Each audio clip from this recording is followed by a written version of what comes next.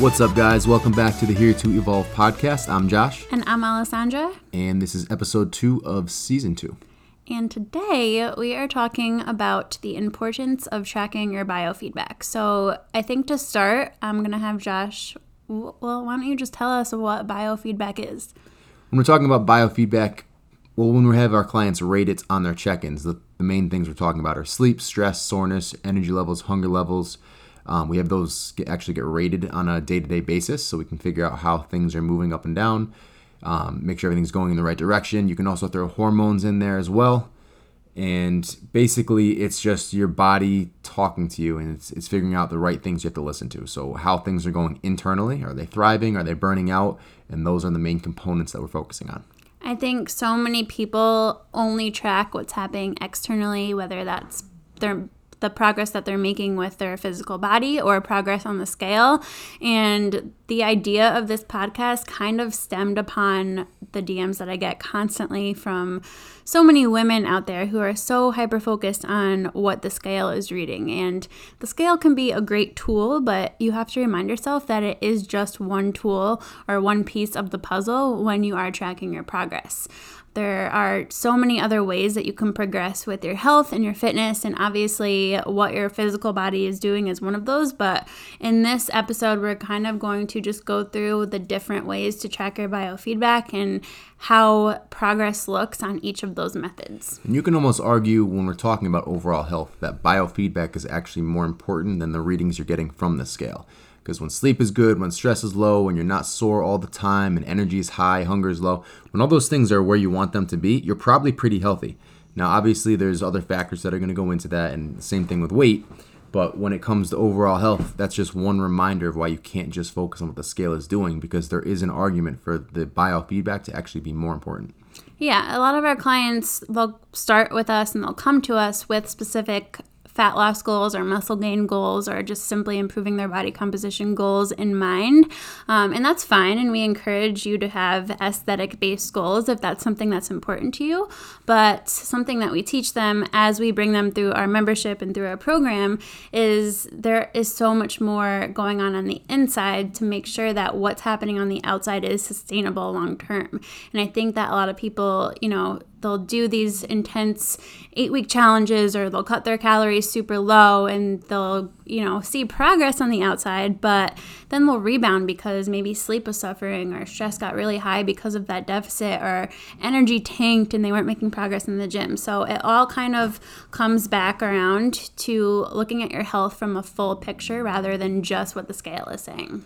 So why don't we kind of go through each one of those things that we mentioned and talk about why it's important and what you can do to improve it.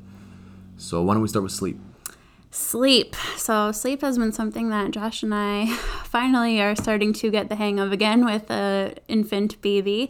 But sleep is something I think a lot of people kind of just skip over completely. I think at our age, we're both in our late 20s, and I guess any age, doesn't matter where you are in your life right now.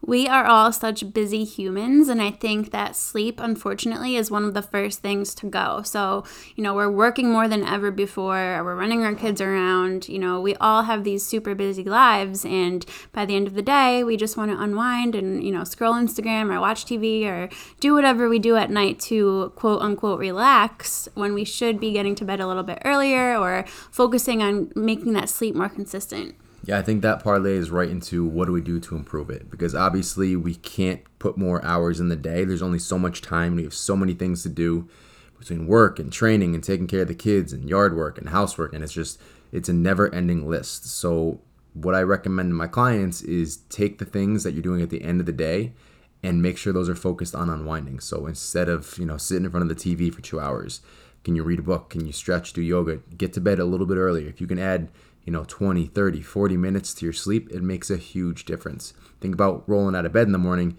You wish you had another half an hour. Well, you did. It was just last night as opposed to, trying to make time up now. So just prioritize sleep over all these other things that are just distractions. Obviously, if there's something important you have to do, that has to get done. But all these other things are just distractions that are taking away from that health. I think it's also really important to establish a routine every day of the weekday as well as on the weekend. So a lot of us are weekend warriors and we'll go out on the weekends. So maybe your sleep looks good during the week, but then it suffers on Friday, Saturday night. So I think the biggest takeaway to get more sleep is to just develop a consistent routine, do what Josh said, and, make a few tweaks to your bedtime routine, wind down a little bit earlier, really kind of relax yourself, and then get to bed a little bit earlier so that you can get a little bit more sleep each night. So next up, we're going to talk about stress. Obviously, we are all impacted by stress, and it might seem like it's something that you can't really avoid, which in a lot of cases it is. It's something you can't avoid, but it's about how you manage it and how you kind of unwind from it at the end of the day, kind of similar to sleep. So those two things go hand in hand, especially with their effect on the body. So when sleep is low, when stress is high, cortisol is actually increased in your body, leptin is decreased. So those things we're talking about have an effect on fat loss. So when obviously those things are in moderation and those things are at the levels they're supposed to be, our results are going a whole lot smoother. So when we're talking about stress management, there's so many different ways you can go about it. Whether you're into yoga, whether you just want to focus on mindfulness, if you want to go sit in a quiet room and, close your eyes, sit in a chair, focus on your breathing for 5 minutes. It's just things that just separate you from the situation that's going on and kind of let you get a new grasp on that. It's just one of those things that we can't avoid, and it comes down to how do we take care of it? What does our body feel best doing?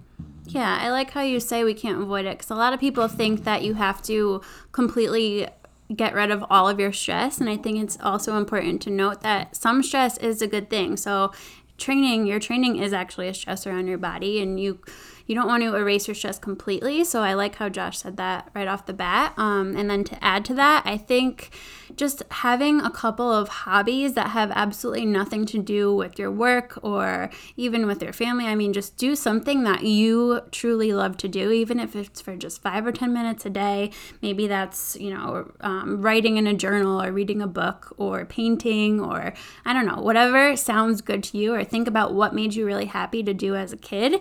You're probably still going to enjoy that, and you can make 5 or 10 minutes a day available to get that done to help reduce your stress. And I can throw one more at you that takes 1 minute. So every day before bed, I think of 3 things that I'm grateful for, and it just kind of respins and resets my mindset. So as opposed to thinking about, wow, today sucked, I had so much going on, the last thing you're thinking about is 3 things you're extremely grateful for, that you're proud of, that you're happy you accomplished, and it's little things like that help you change your overall mindset and take away from focusing on the negative and re-highlight those positives. Yeah, mindfulness is huge with us, and even is something we work on with our clients too. So each week in their check-in, we have them list 2 positive things that they're grateful for throughout the week. And everybody can list and think of just 2 things that they're grateful for, and that doesn't have to be fitness related for them. So, they tell us everything from, I had a great half-hour hangout session with my kid the other morning before they went to school, or, it can be anything. So just think of the tiny things that happen throughout your day that put a smile on your face, and I guarantee you it will bring more positivity to your overall life. And rolling right into the next one. So the next one is actually soreness. I think it's important we talk about this because I find that a lot of our clients right off the bat, and a lot of people I see on social media, they're chasing being sore from their workouts. And Josh, why don't you tell us why this is not the most ideal thing? Well, for starters, the point of working out is to get stronger, to increase your volume over time. It's not to get sore. Soreness is a byproduct of that happening, especially with a new program, especially if you switch up the reps and you're throwing something different at your body. But if you're always sore all the time, that is a constant stressor on your central nervous system and on your overall recovery, and it just weighs everything down. You probably get sick more often. It's just one of those things where we were kind of taught if you're not about to pass out or throw up at the end of your workout, then it wasn't a good workout. And if you're not sore the next day, it wasn't a good workout. So soreness can be regular in smaller amounts, but if you're walking around super stiff, you can barely walk, and it's just on a scale of 1 to 10, if you're at a 7 or above all the time, you have to rework and rethink about your overall program. And think about, too, if you're that sore every single day or most days of the week, the next workout that you do or the next set of workouts that you do probably isn't going to be to the best of your ability as it would be if you weren't sore. So you kind of have to weigh the pros and cons. I know a lot of us are in that mindset that being sore is a good thing. And like Josh said, sometimes it's normal and it could be a good thing. It means that we're challenging our bodies in new ways, but it's definitely not something that you want to happen all the time.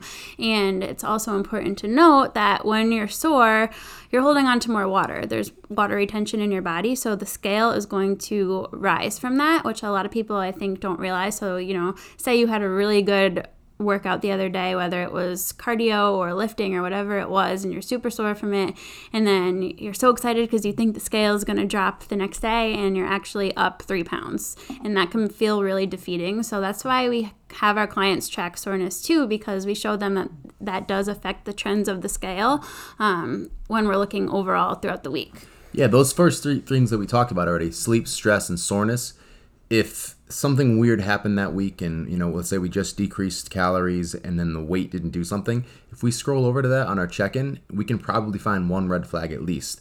So if sleep was super low, stress was super high, soreness was super high, that almost always directly correlates to that weight going up. So it's one of those things where once our clients kind of figure that out and they understand how those things have a role on the scale and how those things have a role on how weight is changing, they actually get less stressed about it, and they don't get as upset because they understand there's a reason for it. They didn't just gain 2 pounds of fat.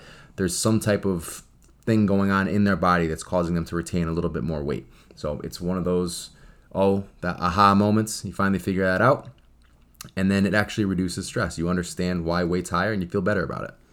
Moving right along into the next one, and that is energy levels. So I think we've all had those days where we just feel like we're a walking zombie, and maybe that's from lack of sleep or high stress, but that can also be from spending too much time in a caloric deficit, or maybe you're at the end of a cut phase and your energy has just tanked both in the gym and out of the gym, and that can be somewhat of a normal thing, I would say, but that can also be something that we want to make sure isn't happening for an extended period of time.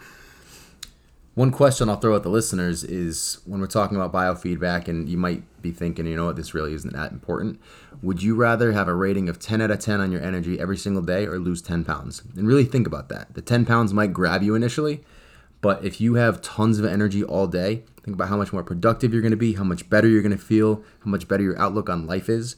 So it's just one more thing we don't always think about, but if you're fueling your body the right way, if your energy is as high as it should be, and you're not always struggling to lose weight and just struggling to grind through whatever phase you're in, everything else just feels better. And that's why we kind of approach fat loss with our clients from a slow and steady process. Our method is, it's old-fashioned. We focus on, obviously, diet and exercise, but we don't want to see really fast fat loss with the majority of our clients, and that's just because that's majorly going to impact your energy. So, we like to see, generally speaking, 1 to 2 pound loss per week. And if we can maintain that throughout the duration of their cut, we find that energy levels actually stay up pretty decently. And that number, that 1 to 2 pounds, is based on current size. So we're looking at around 1% of overall body weight per week to make it efficient, to make it sustainable, to make it something where there isn't some huge rebound at the end of the phase. And the next biofeedback method that we're looking at here are hunger levels. And obviously we all know the feeling of being hungry, and some of us can handle that a little bit better than others. It's also important to note that if you are in a caloric deficit, you are going to experience some hunger, and as that goes on, those hunger levels are going to come up. But we kind of want to control that as much as we can, because nobody likes to be hungry, and there's really no reason you should be super hungry or feel like you're starving yourself for an extended period of time. And if you have been for an extended period of time, if you've been hungry for a month straight and you just energy's dropping, that's actually when cravings spike as well. So that actually, it goes right into that yo-yo dieting, that binge restrict, binge restrict, binge restrict. When you feel satiated, when you feel content and you're not starving throughout the day, when you eat a meal and you're not still hungry, you can actually manage those cravings better, which helps with adherence. And when you're adhering to your program, you're not throwing in a bunch of extra calories. So it's just one more thing to watch. If hunger is spiked up, again, we're looking at that 7, 8, 9, 10 range for more than a couple days, there's something you want to address, whether it's through refeed days, if you want to start a maintenance phase, if you want to do a full-blown reverse diet, there's options, but it is something that you want to look into. And I think it's important to note, too, that we just said, obviously, you're going to experience some hunger when you're in a caloric deficit if you're in a fat loss phase. And if you are listening and that's you right now, you're in a fat loss phase, it's important to know, it's okay to be a little hungry. It's not an emergency. So you don't need to act on it right away. I think this is a good time to practice that mindfulness when it comes to your food too. So let's say you're out and about, you're at the mall shopping, or you're out and away from food, away from your kitchen, you have no food with you, you notice yourself getting hungry, just notice it. Be like, okay, I notice I'm getting hungry. I'm not going to keel over and die because there's food readily available. We don't live in caveman times. And then obviously make your way towards getting food when you can. But I think just practicing that mindfulness in the moment can be super helpful if you are that person that's in a fat loss phase right now. So all this should kind of put together the idea that this is there's a whole spectrum of this. So there is the weight loss side, there is the aesthetic side, there is the body composition side, but there's also the internal side. So when those things are thriving, again, to kind of follow up on all of this, the aesthetic side is also going to do better. The results are going to be more efficient. You're going to feel better. You're going to bust through those plateaus.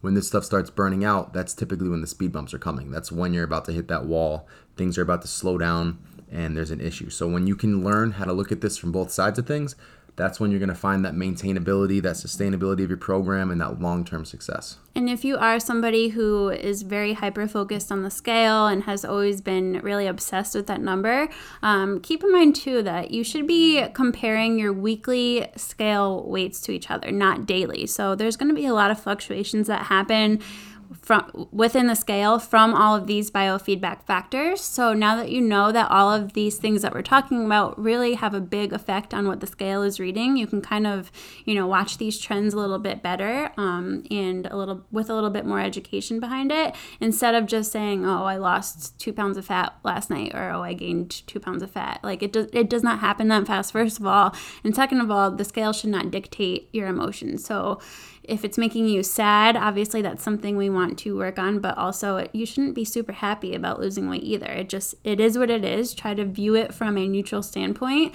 and start rating all this biofeedback if you haven't yet. So take these concepts, start applying them to your specific journey, and you're going to notice a huge difference in how things evolve for you. We hope you guys enjoyed this episode, and stay tuned for the new one next Thursday. And that's it for this one. We still don't have a cool exit. Peace.